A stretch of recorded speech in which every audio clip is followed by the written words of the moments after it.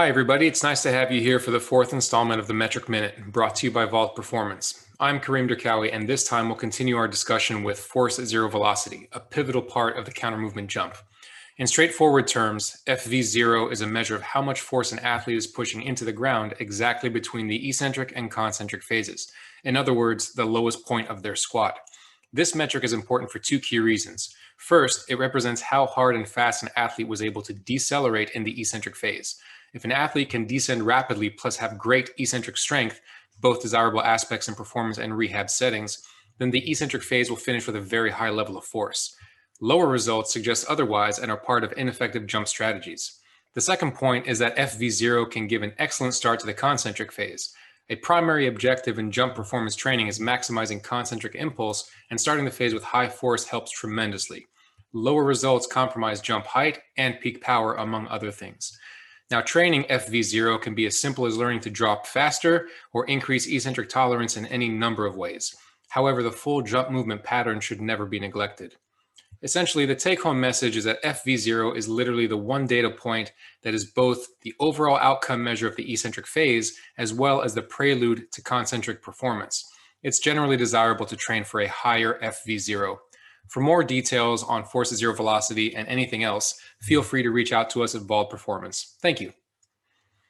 The world of strength and conditioning is filled with some awesome practitioners who are always trying to evolve and continue to grow professionally throughout their career.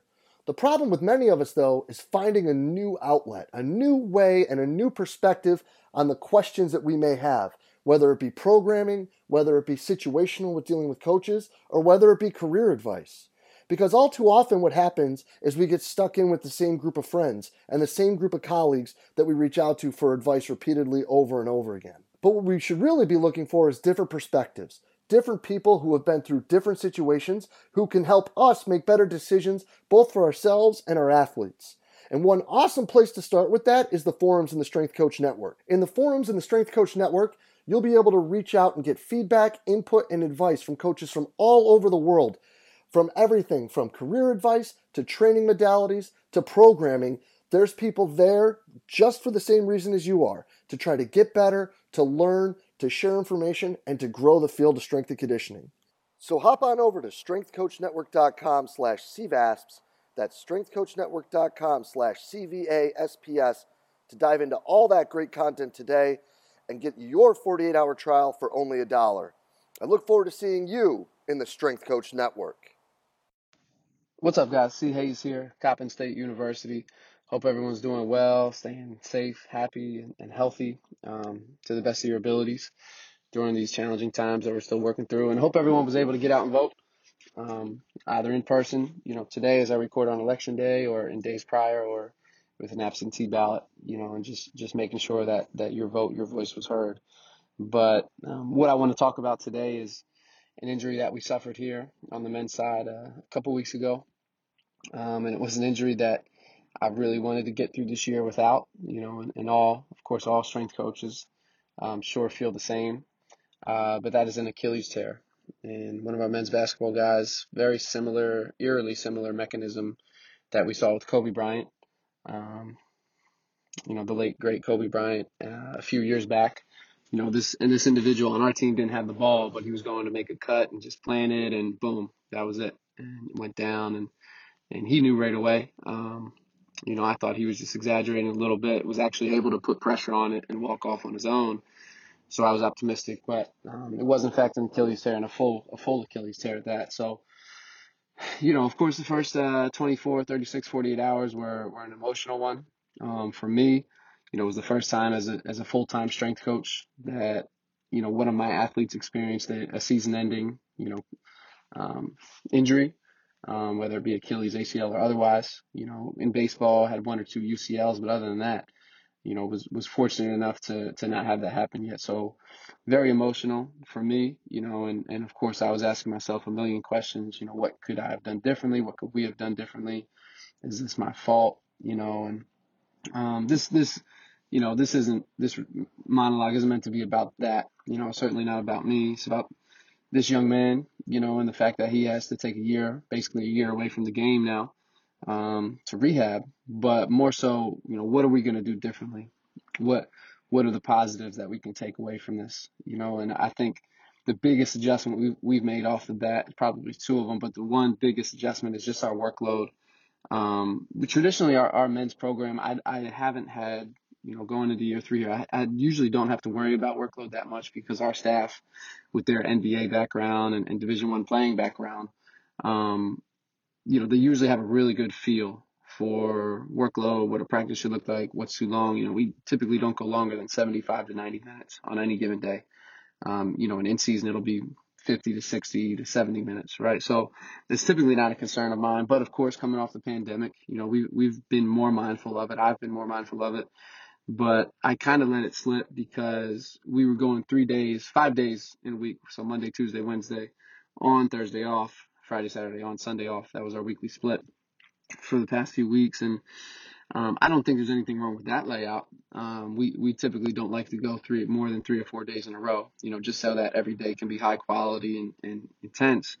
But within those first 3 days, Monday through Wednesday, we didn't have any undulation. We would lift Monday, Wednesday. So in theory, Tuesday was a lighter day, but all 3 days of practice were intense, a hard 70, 80, 90 minutes. And while in years past, I don't think that was a bad thing. Just knowing that our guys are coming off the pandemic, they didn't do much for 3 to 4 to 5 months. While they're getting stronger, they're getting fitter, their CNS is getting better, their aerobic development, cardiovascular, all that stuff is increasing. We know that connective tissue, specifically tendons, ligaments, take more time to adapt, right? So basically now what we're doing moving forward is getting more undulation in our weekly training week, where we're going 3 days on and 1 day off until the season starts. But within those 3 days, that middle day is going to be a low day. So lower intensity, of course, by drill selection, most 5VO offense, shooting, more skill development based. So that first and third day will still be a high intensity full team practice, 75, 90 minutes, with a lift typically on those 2 days. But that middle day is going to be a low intensity, almost like a recovery type day.